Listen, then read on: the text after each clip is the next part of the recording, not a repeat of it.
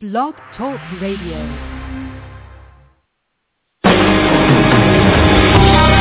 Welcome to Spiritual Insights with Charlotte Spicer. Spirituality and Metaphysics Talk Radio, featuring A Course in Miracles, dream interpretation, guided meditation, and the psychic and metaphysics free-for-all.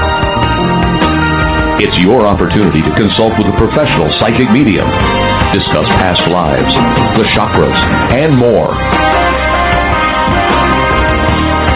We are non-denominational, and there are no limits. Want to change your life? You must first change your mind. No matter your religious structure, cultivate peace in your reality through self-awareness with an authentic spiritual teacher. And now, your host, Charlotte Spicer.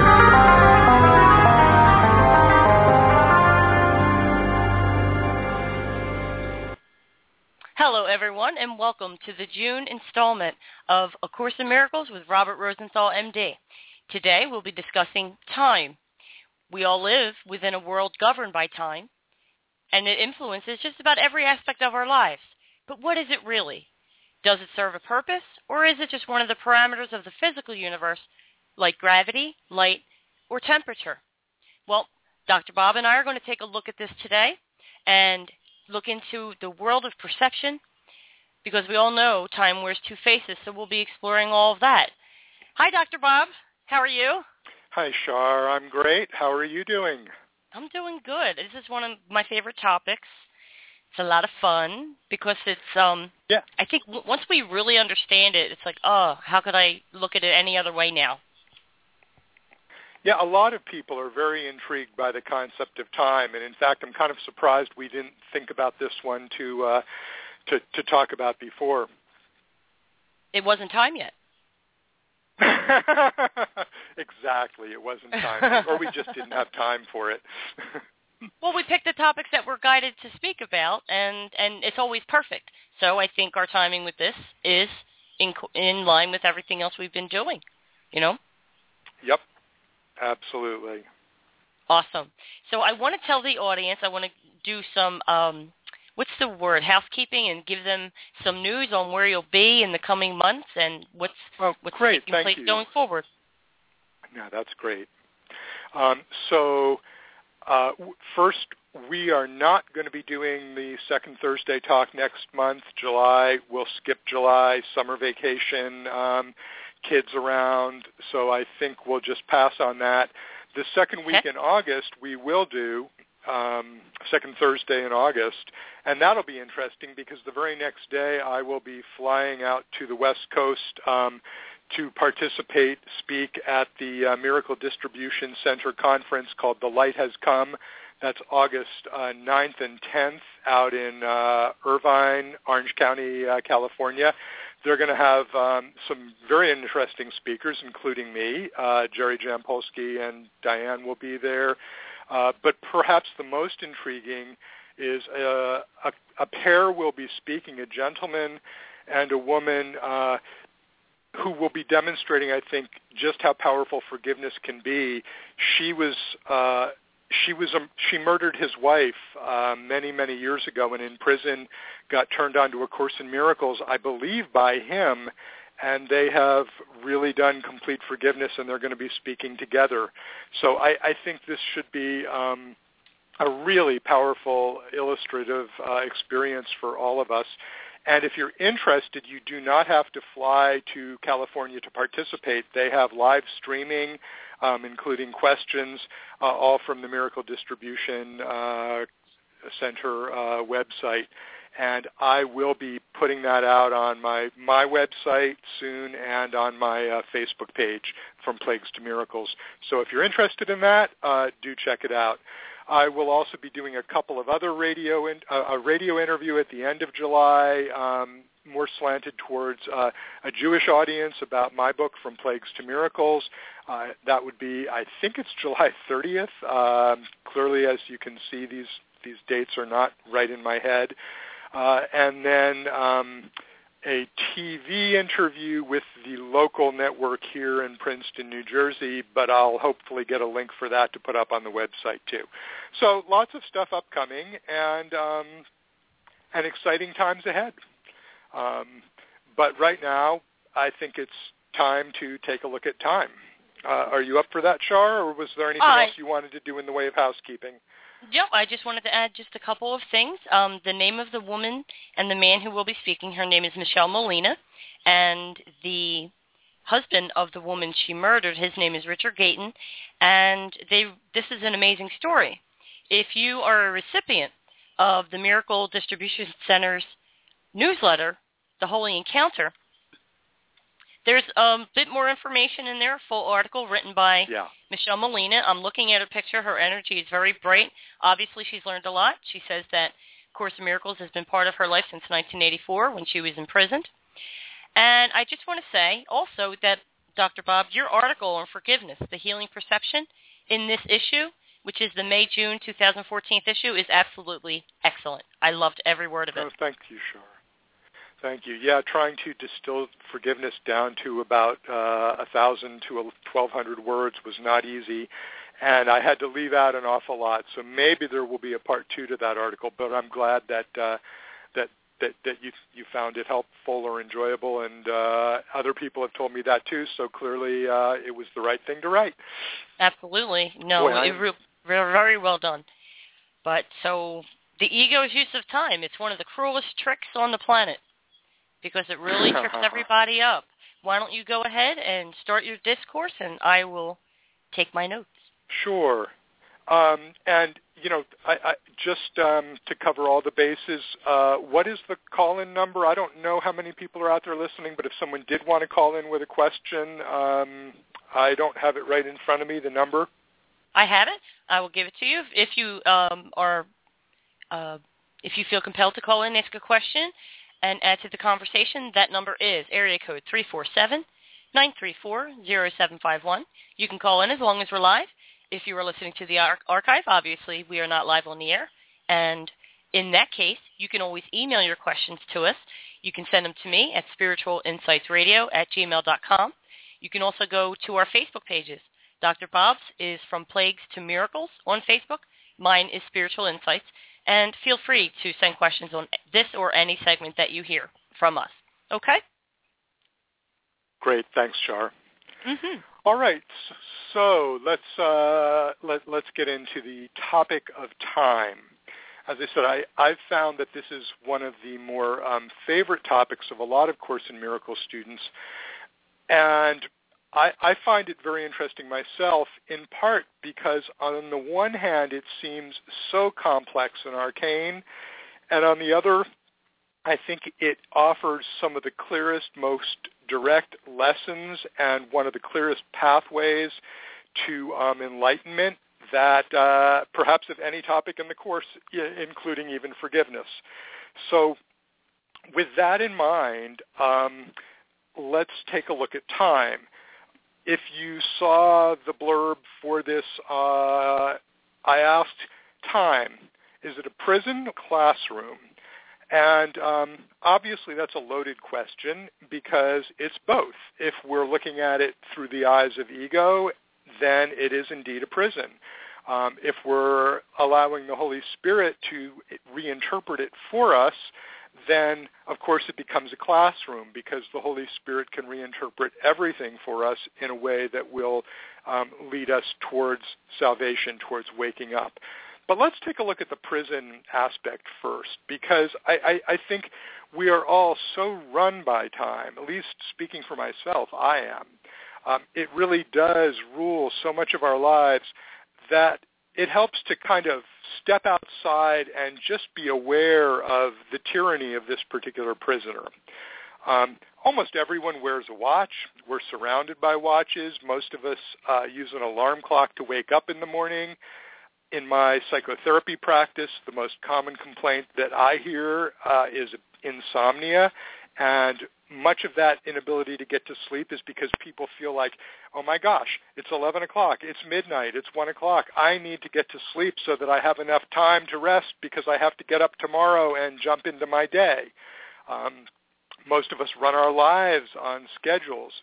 In this sense, I think time is one of the most absolute and yet insidious forms of bondage that we experience.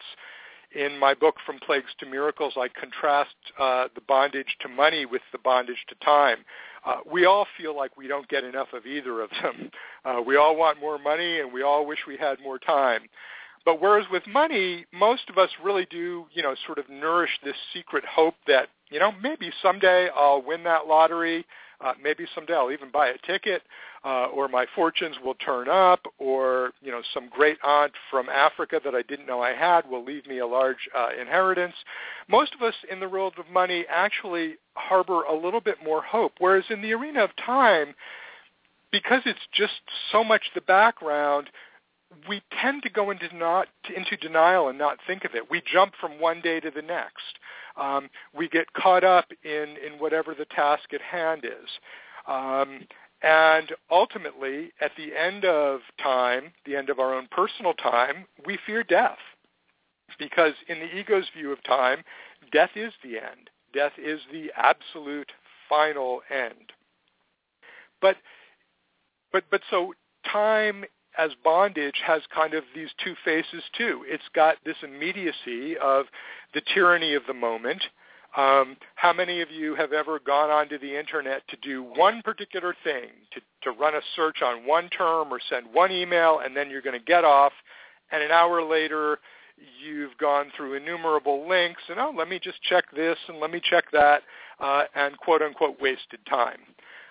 On the other hand, how many of us really contemplate the idea that our lifetime as a personality in a physical body is finite? It will end. And taking a look at what does that mean, and what is our purpose? What do we want to accomplish? Are we terrified of death? Or in fact, can we learn to identify not with the ego and the personality, but with another aspect of self completely, the Christ self, which Holy Spirit leads us to. And of course, to the extent that we are able to identify with that inner self, that Christ self, then there is no death, because that doesn't die. That's eternal. It's always been eternal. So it's very, very helpful to know who our jailers are, because if we don't, we'll never try to escape. Now, I think that time, if we stare it straight in the face, reveals exactly the dilemma of the separated sons of God and of the goal of oneness, of the sonship. What do I mean by that? Well, they used to say in the writings of Caesar that all Gaul is divided into three parts. Well, all time, as we know it, is divided into three parts: the past, the present, and the future. And guess which parts we tend to focus on? No, it's not tend to. Guess which parts absorb all of our sense of time? It's the past and it's the future. On the other hand, guess which part is where we live? Every day, every hour, every instant, every microfraction of that day, the present. So here's this very strange and intriguing paradox that I want to put before you. On the one hand, we can only live in the present, and I'm going to say a whole lot more about that. On the other hand, our ego mind keeps us anchored to the past and makes darn sure that that past becomes the determiner of the future, so that the present is just this kind of whatever interval in between that we really never pay attention to, never stop to look at, and never really even acknowledge as something real. The ego loves the past. The past is the ego's favorite time. Why is this? Well, for one thing, it's over. There is no hope of salvation in the past. The ego doesn't have to worry about us ever waking up in the past, because fact is, we didn't do it. So the ego can paint the past in these idyllic colors. This is reflected in the book of Exodus, where the Hebrew people actually escape from Egypt, cross the Red Sea, find themselves en route to Mount Sinai to encounter God, And rather than embracing this freedom and the union with God that is coming and the miracle of manna and water coming from a rock, which is going to sustain them forever, what do? They start griping and remembering the past in Egypt, how wonderful it was, how good the food was. I'm surprised they weren't saying, boy, we took some great vacations there when we were slaves. They completely misunderstand and misremember what the past was all about, because the ego can paint the past, as I said, in these beautiful idyllic colors so that those quote-unquote good old times always beckon. But the good old times never are here. And in fact, if you are a student of A Course in Miracles, one of the more powerful teachings of the Course is to learn forgiveness. And one of the points of the article that I wrote in Holy Encounter, and one of the points that A Course in Miracles makes over and over again, is that forgiveness is essentially release from the past. Releasing yourself from your past, which is forgiving yourself, having compassion for those mistakes that you may have made, those unloving moments that you remember, and not going to the ego's favorite pastime of guilt. Because what does guilt do? It locks us into the past. I created, according to guilt, that wasn't a mistake. It was a sin.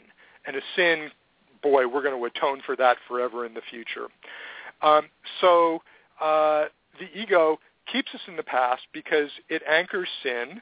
And we have to forgive our own past. But more importantly, we have to forgive what the Course would call our brother's past. To say, the history of grievances, insults, slights on the one hand, and specialness and high moments on the other that we ascribe to all the other bodies running around in our world, the people with whom we have relationships and the people with whom we only fantasize we have relationships. This would include your immediate family, your friends and lovers, but also movie stars on TV about whom you cherish particular fantasies, positive or negative, politicians, people you read about in the newspaper, sports stars. The ego does an absolutely wonderful job of holding on to everyone's past. So forgiveness is really the ability to let the past go. But remember, the past is already over. There actually is nothing to let go.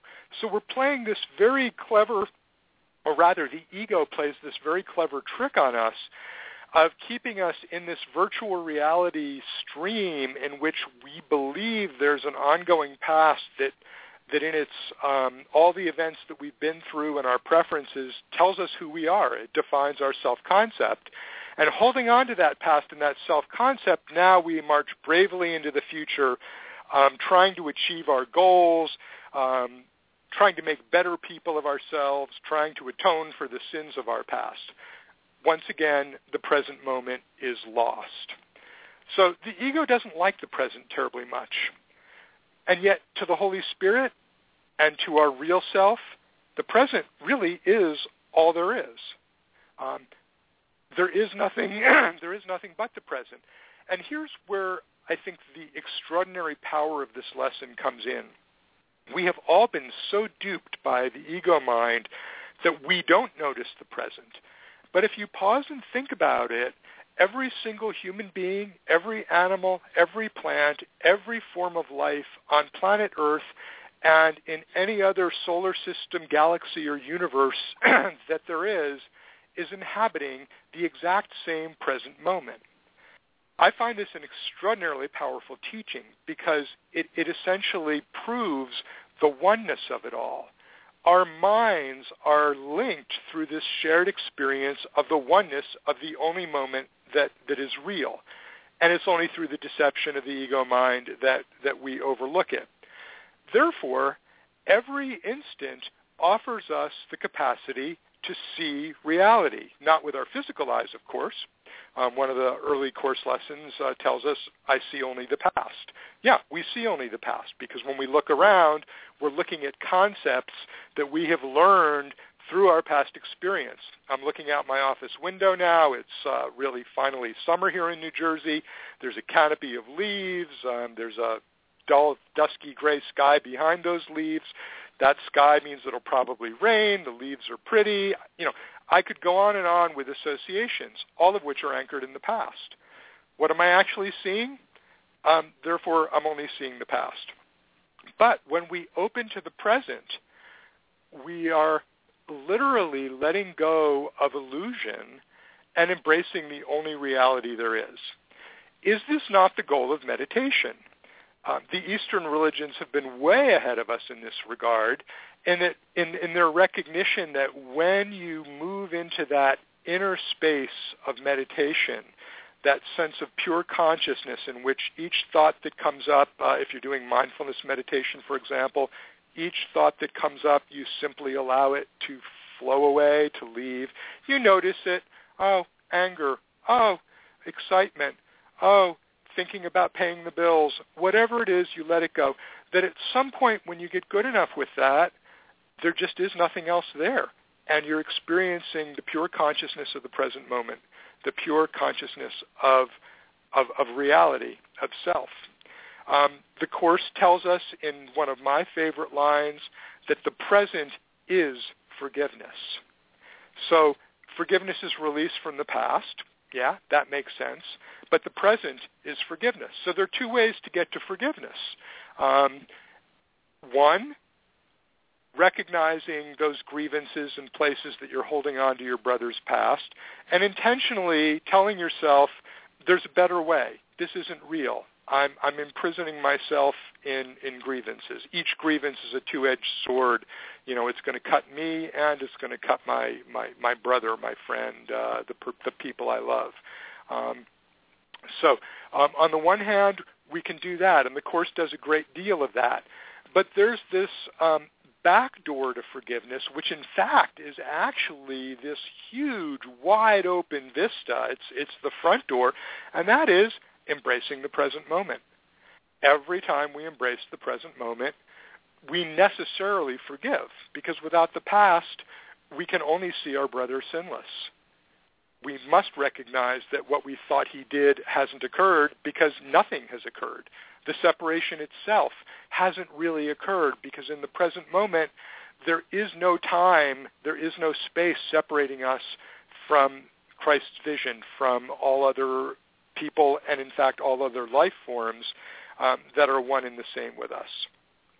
This leads to the Course's notion of the holy instant. So if you are a student of A Course in Miracles, from a fairly early point, the Course from chapter 15 is titled The Holy Instant in the text. The Course talks a great deal about the holy instant. But again, what is the holy instant except the recognition of the present, the now and the now and the now, as the only time there is? And when we embody that present, we have forgiven, and the holy instant, if we were able to practice it completely, purely, and truly, would immediately open us up to revelation, to the experience of God. There's a place in the Course where it tells us, you have not yet experienced the holy instant, but you will. I've often wondered whether that was directed specifically at Helen Schuckman and Bill Thetford, the co-scribes who brought the Course in. Hey guys, you're doing a good job, but you haven't experienced the holy instant, or whether that actually is talking to all of us, because even though we may have experienced the inner peace, the pure consciousness in deep meditation of the pure present, at some level we are still tied to our physical bodies. At some subliminal level, we're probably hearing our hearts beating, or we're drawing a breath. That as long as we are embodied, and as long as we are still playing this virtual reality game called physical reality, that we can't fully embody the holy instant. But these are theological questions and speculations that really aren't worth our while. So let's want the holy instant, whether or not it's possible to experience it. Let's not work hard to get there. Let's just set that intention and know that any given moment we could get there. A Course in Miracles tells us that the holy instant is this instant and every instant. the instant that you want it to be, it is. So it's really not about some Calvinistic foreordained point in your life where, yes, you're miserable now, but you're going to learn all of this, and somewhere in the future, a beam of light will come down from the sky, and everything will light up, and you'll know the answer. In a way, that's the ego's vision of heaven. It can't be now. It can't be in the present. It's got to be out there in the future somewhere, because God forbid, quite literally, that I wake up now. But the Holy Spirit says, no, we can wake up at any point. It's our choice. So let's move from there to the Course's idea of time, which is that time itself happened in the merest sliver of an instant and then was instantly over when God created Holy Spirit to correct the error of the separation. So that if you think of time, I like to think that the Big Bang that physicists talk about was what brought time and space into creation, brought the physical world into creation. So the Big Bang happened, created this bubble of time within which we're all living, this virtual reality game that we're sort of locked into and don't realize that we can escape in every and any moment. But in fact, it's already over. It was over instantaneously. So if you're looking at time from outside of time, there is no time. It really never happened. By extension, there is nothing to forgive in our brothers. There are no brothers. We are all one. In God's eyes, if God had eyes, in God's reality, there is only oneness, only love, only eternity extending infinitely and forever. So, excuse me, Course says, God knows you now, but we relive the instant of the separation over and over and over again because we have not yet chosen to allow ourselves to take that release. Why? Because we still harbor some fear of God, because we still harbor an attraction to the idea of death, which is another way that the ego keeps us imprisoned, because we still value the body for itself and because we don't want peace. And if you're a diligent Course student, you'll notice that I just listed the 4 obstacles to peace in reverse order. But as long as we are not far enough along to say, I want the holy instant, and I want it now, and I want nothing else but the holy instant, and I know there is no death, so I have no fear of the holy instant, and I know that God welcomes me and would embrace me fully and completely. Until we get there, yeah, we live in this thing called time, where one instant follows another, and 1 hour follows another, and a day follows another, and they appear to be discrete and different, just as all of our brothers, the separated Son of God, appear to be discrete and different. And the Course tells us, I think this is actually in the Manual for Teachers, that we but relive an instant over and over, and because it's already finished, because time has already been completed, we have already transcended time. In reality, we've walked our path. We've made the journey without distance. The goal has already been reached. It's sort of like we're in a movie that's already been shot and filmed, and the ending's there, and we've got it freeze-framed at one point in the middle, and we're afraid to push that unpause button and let it just keep rolling. Because if it rolled forward, it would inevitably reach its ending. We're afraid of that ending. As I said, we're afraid of God. But every moment that we see, on the one hand, is the reliving of the fractured sense of self that lives in a fractured unity of time, and yet that instant, seen from outside or apprehended truly and honestly, becomes the gateway to wholeness itself, the gateway to God, the gateway to oneness, the holy instant. It's there every moment. Now, the Course has one other teaching that I think is very relevant here, only we don't usually link time with this. And that is, the Course tells us, choose once again, that the only power really remaining to us as physical beings is to discriminate truth from falseness And then, that's not enough. You can't just discriminate. You have to make a choice. The power of decision is my own. We have to decide that we want truth and that we no longer want illusion or falseness. So what is it about decision that's so remarkable? Well, you can't make a decision in the past. It's over. You can't make a decision in the future. If I sit here and I say, boy, I think I'm going to decide to visit Shar, next month, well, I'm making plans, but that's not a real decision. A decision, by definition, inhabits the space of the present. And therefore, when we make a true decision, a decision for truth, we are in the present. So when the Course tells us to decide for truth, or even just to make the decision to use Christ's vision rather than our own, in its own way, it is, I was going to say forcing us, but no, it doesn't force us because we're never forced. It's giving us another vocabulary, a different way of understanding how to re-embody the present. If we make a choice for God, for Christ, for oneness, for truth, for light, for forgiveness, we are ipso facto in the present. And finally, the last aspect of time that we need to look at is the function of the miracle. A Course in Miracles is called A Course in Miracles. And it says very clearly that miracles don't exist in the oneness of God. God doesn't know miracles. God doesn't need miracles. Miracles are a device within that bubble of time that I was talking about. Miracles are a device for shortening time. Miracles are a device that allow us, instead of going through this long, winding path of seemingly different instants, rife with dissatisfaction and suffering and pleasures that fade and triumphs that, a month later don't feel like terribly much, rather than walking this very long and circuitous route through lifetime after lifetime, many of us believe, the miracle shortens time. The miracle allows,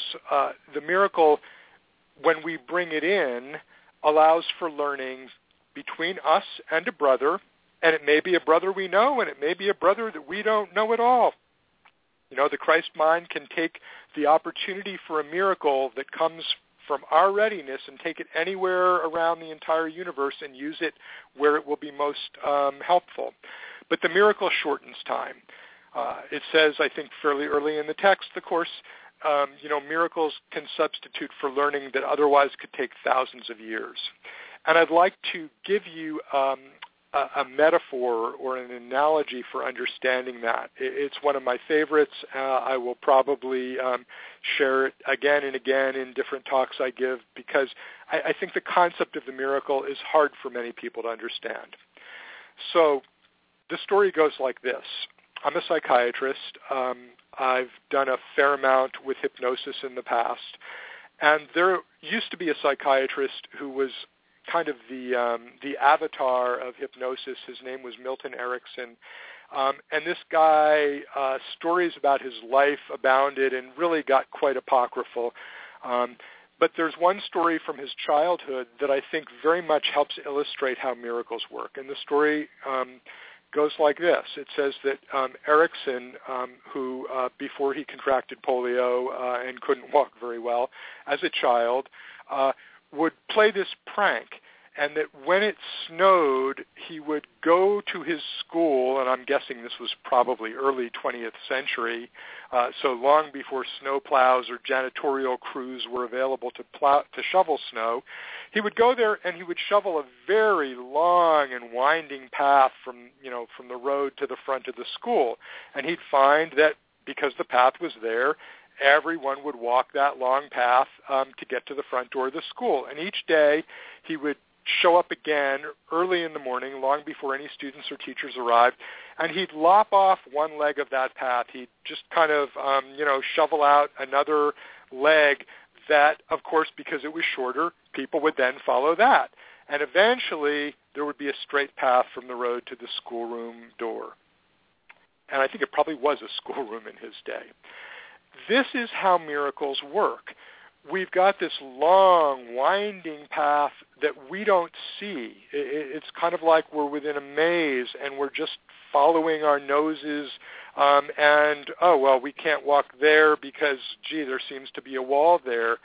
And the miracle is a shortcut. It literally jumps us from one part of our journey to a more advanced one. I guess another way of thinking of this, and maybe even a better one, would be if you've ever played the child's game Chutes and Ladders, or I think there's a Chinese equivalent, Snakes and Dragons.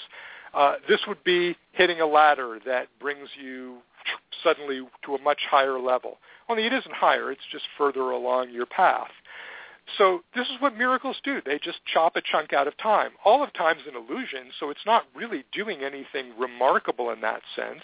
Again, we could, each and every one of us, completely even preempt the need for miracles by embracing the present moment, the holy instant, instantly, and all of time would be gone. In fact, that is what happened. But instead, we feel like we have this long journey. I think this is what course workbook lesson 158 refers to when it says the script is written. Many course students see this as, my life is completely foreordained. Everything that's going to happen has already been planned. And I actually think that's a misunderstanding because the introduction to the text tells us that we can't establish the curriculum, but we certainly can choose what we want to take, the time when we want to take it. There is free will. I think the script is written means that, yes, there is this path that we will inevitably follow and wake up, and at some point, we will get to the end. How long that takes us, how long we delay, how long we turn our eyes away from the inevitable, that indeed is up to us. And when we can open, forgive, allow the miracle to come in, then part of that path gets lopped off. And by the way, that isn't your personal path. That's part of the grand, collective, wandering, convoluted maze that is the path of the sonship of all humankind. This is how students and teachers of A Course in Miracles and of other mystical paths move time forward and bring us that much nearer to its end point, to salvation, to the end of the atonement. Back to the Erickson metaphor, I like to point out sometimes that the ultimate resolution would be not to walk a path at all, but just to kind of jump up on that hard-crusted snow and run and just glide right to that front door. But that's walking on water, and we haven't yet learned to do that. So just to recap, time, the holy instant, the only time there is, always available to us, the miracle, the shortcut through time, and in contrast, the ego, which keeps our feet chained to the past so that we can trudge into the future with no hope of ever recognizing the only reality there is in the present moment. And I think that about covers it. Do we have any time left? Please weigh in, Shar, if you have any thoughts. Sure, I do. We have time. I figured. No worries. That was beautifully laid out. I'd like to start kind of at the beginning where you started, if that's okay. That's perfect. I'm going to just pull back and listen. Okay, have a good time. So, beautiful insights and beautiful structure to your talk. And in the beginning of your discourse, you said the magic words. And those words for me were you harbor hope. So, I want to start from there because we do harbor hope. And hope is very tricky. The ego can make hope a thing that it's basically false hope.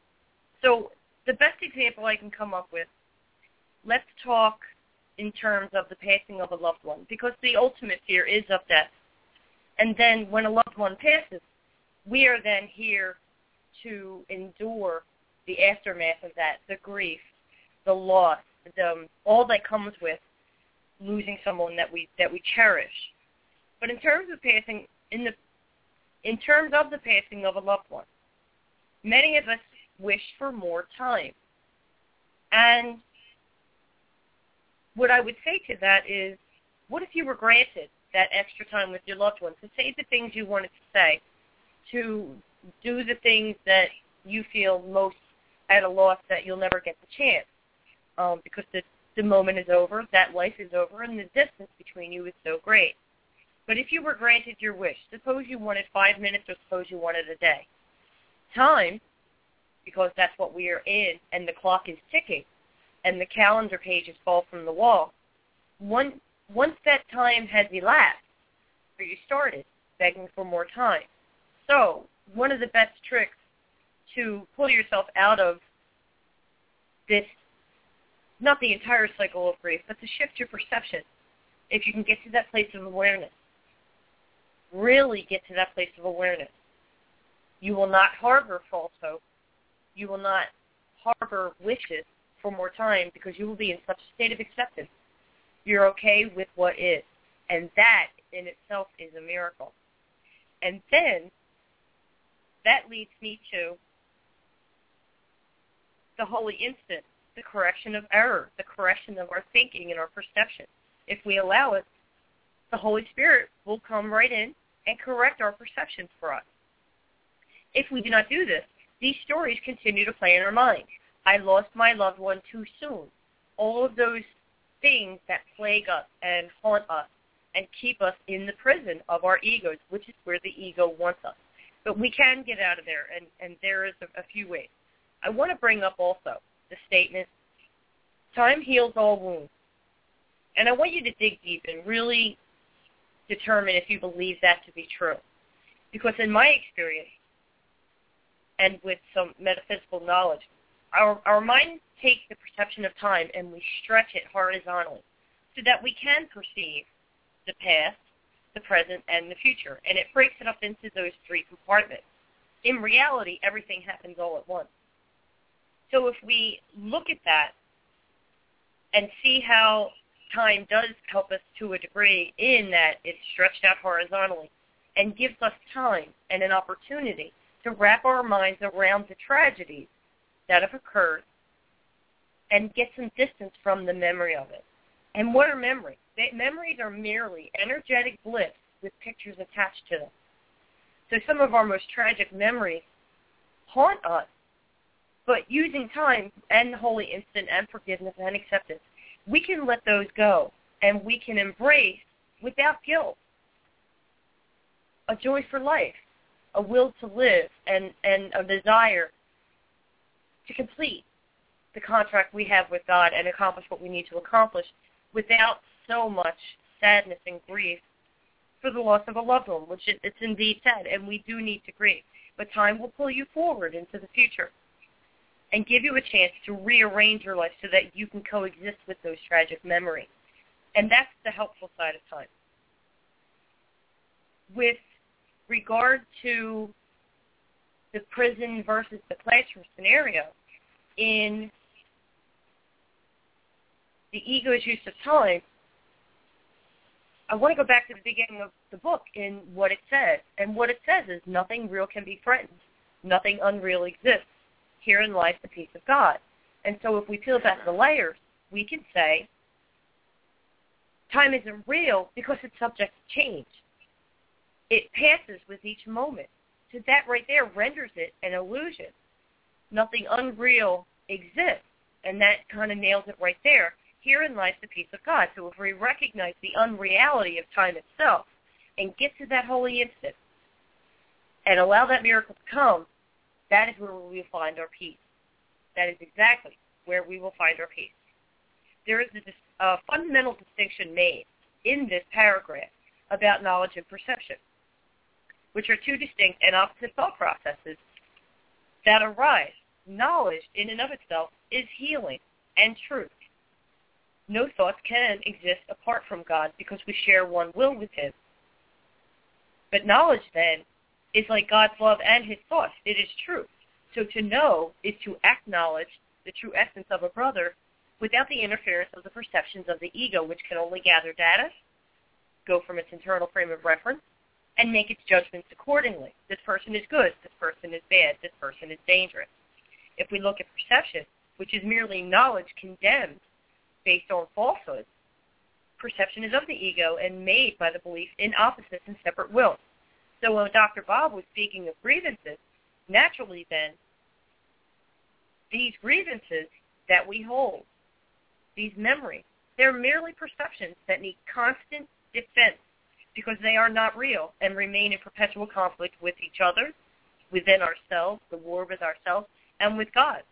So if we look at our grievances as illusions and approach it with the same amount of energy that we approach smaller things, since the ego likes to determine size. Size is determined by the degree of loss or pain that you experience. You could lose a favorite watch, but you could get over it. If you were to lose a family member, the ego perceives that as much bigger and much harder to deal with. In truth, though, based on the teachings of A Course in Miracles, we can approach both with the same amount of acceptance and forgiveness and achieve similar results. And that's what we need to do. Our belief in reality is based on our use for it. So if we change our perception of what reality is for, remain in the present, and release the compulsion to constantly look at the past, free of the past, and to then see our future in its remains, that is where the prison is. So if you want to set yourself free from that prison, we can release the past through forgiveness, through the holy instant. And if you want to really experience a real experience of kind of breaking out of time, do the lessons in A Course in Miracles. That is what I experienced, and that's what I felt. Can I throw that over to you now, Bob? Yes, thank you. A lot of really good points, and I'll just sort of pick a few things at random here. Okay. The idea, the idea of wanting to spend more time with someone who is dying. Earlier in my career, I did pain management in an inpatient hospital setting, and occasionally I would get called to the oncology unit.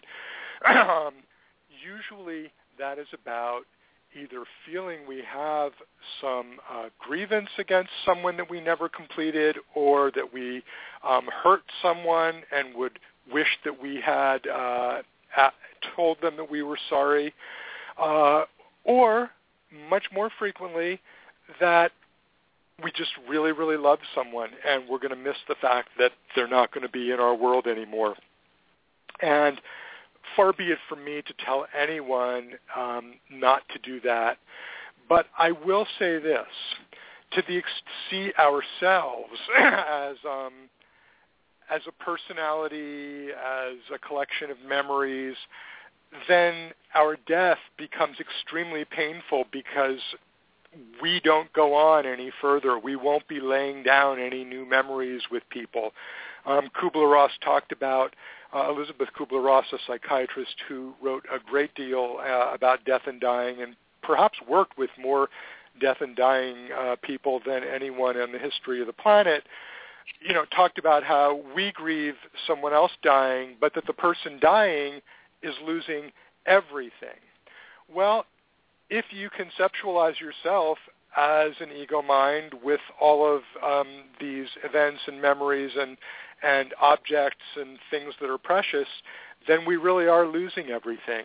And I actually I agree with the Buddhist writer Stephen Levine, who in the 1980s wrote a wonderful book called Who Dies, that the dying process itself helps us strip away those things because, if you were an athlete, well, guess what? Past a certain age, you can't do that anymore. And if your mind worked beautifully, guess what? Now you're not remembering things. And even, right down to the most basic human functions of being able to eat or being able to, go to the bathroom and control it, even these things are taken away from us. So the whole process of aging and illness and dying actually is almost like a glide path saying, this is not you. You're not a physical body. Embrace something different. The same applies to those whom we love out in the world. one of just about everybody's favorite passages in A Course in Miracles, and I know it's on page 83 of the Foundation for Inner Peace edition. I don't know where that is in other editions, but it essentially says all of your loving moments are stored up for you. You don't lose love. Yes, we find love in physical reality in special forms, in particular forms, but if it really is genuine, unconditional love and not a special relationship masquerading as love, if it really is just the love of God that's just there, then that is eternal, because love is God and God is love, and both are eternal. So you literally can't lose them. And when I've lost people, friends or parents to death, what I go to is not, oh my gosh, I'll never have that with them again. It's more the sense that the real person has become just love. They've shed all of those elements of personality and past. They're no longer in a world of time.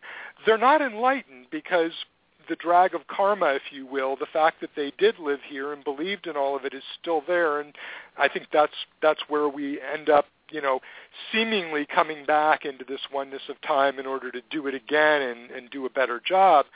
But ultimately, their love, we're love. And so the desire for more time with someone, I would translate as the desire for more love and more experiences of love. And once you make that shift, then it's like, okay, but where was their love? And if there wasn't love and you wanted the love, then guess what? Present moment is the time to do that. And you can do that whether they are still alive and in their physical body or whether they've passed over and died. If we're haunted by memories, you had alluded, Shar, to, what do you do when you have a lot of these memories and they tie you to the past? Well, once again, this is where forgiveness comes in, and we can work that either through the content of the memory.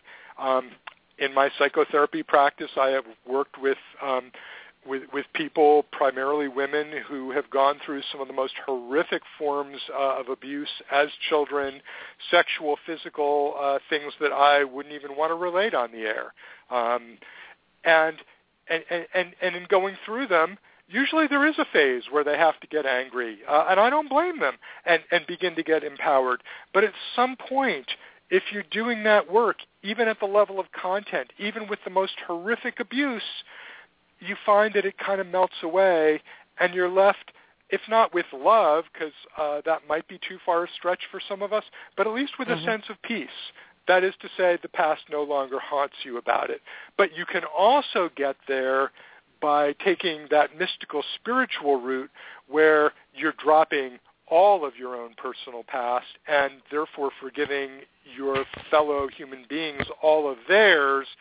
And then whether the transgression was being sexually tortured at age 3 or whether the transgression was that person who inadvertently cut you off at the light, it really all amounts to the same thing in that you're letting it all go.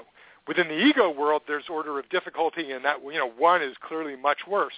But from the perspective of spirit, and this is what's so hard for people to get, there is no order of difficulty, either in the miracles that heal these things or in the ego's order of suffering. Either you're in truth and in love and in God and in oneness, or you're not. So let me pause, and does that trigger any thoughts for you?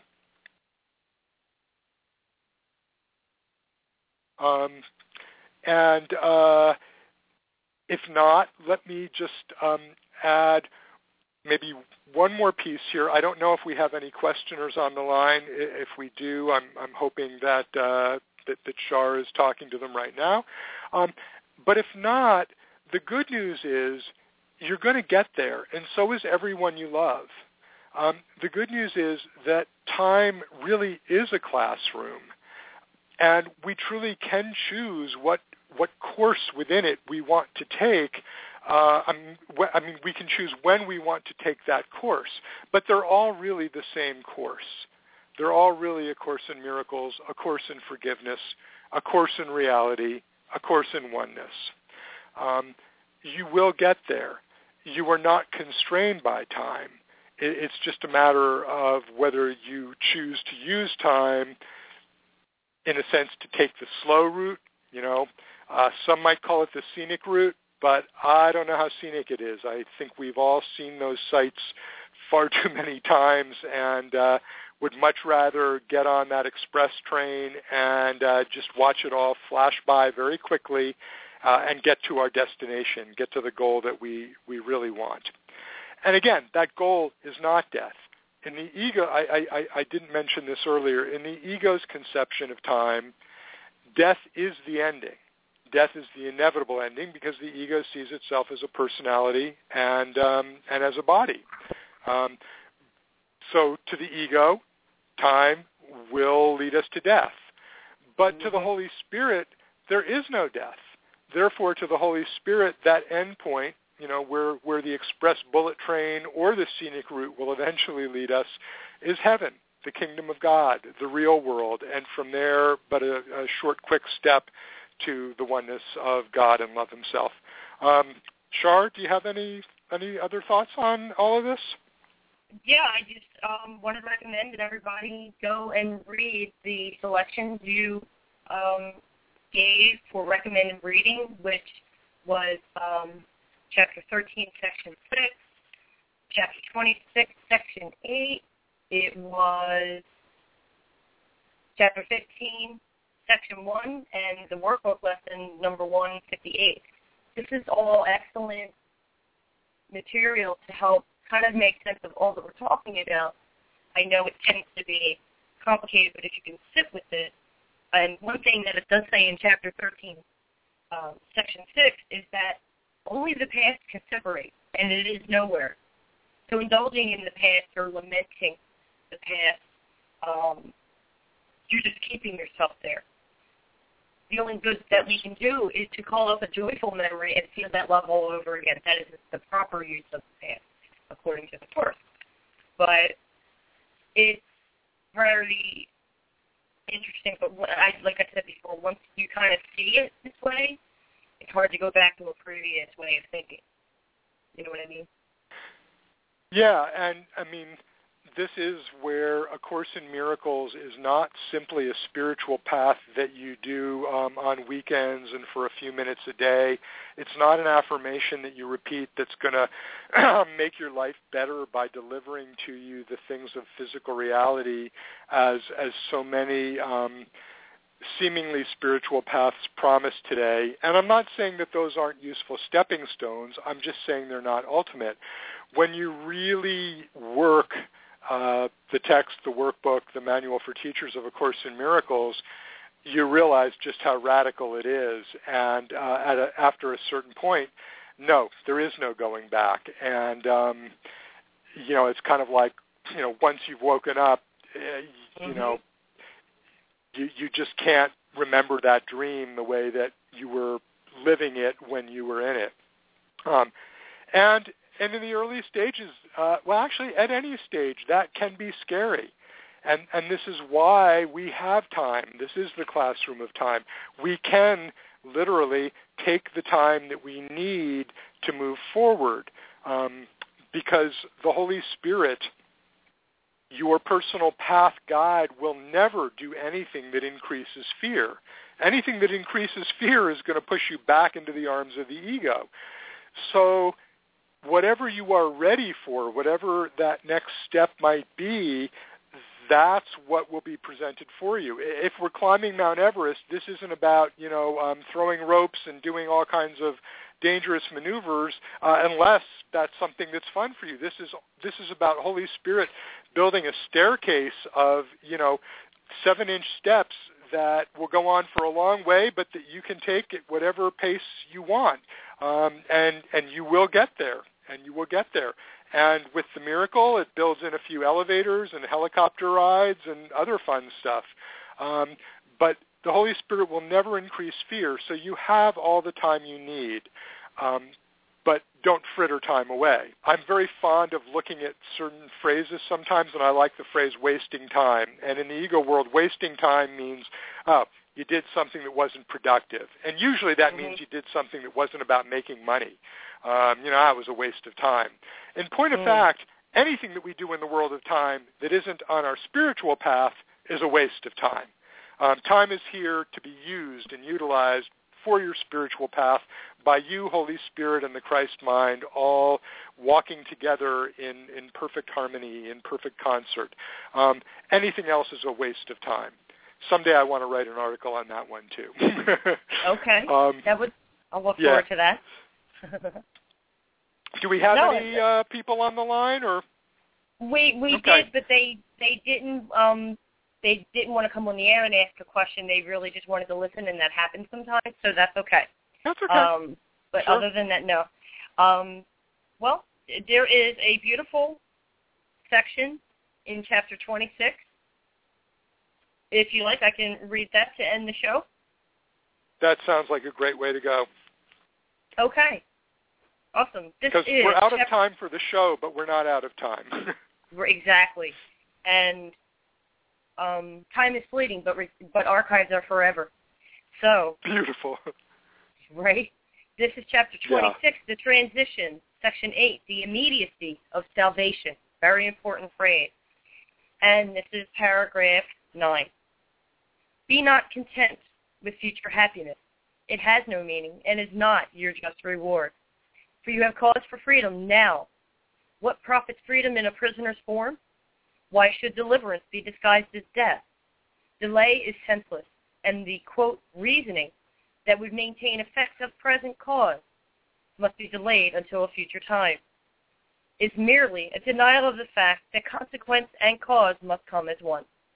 Look not to time, but to the little space between you still to be delivered from.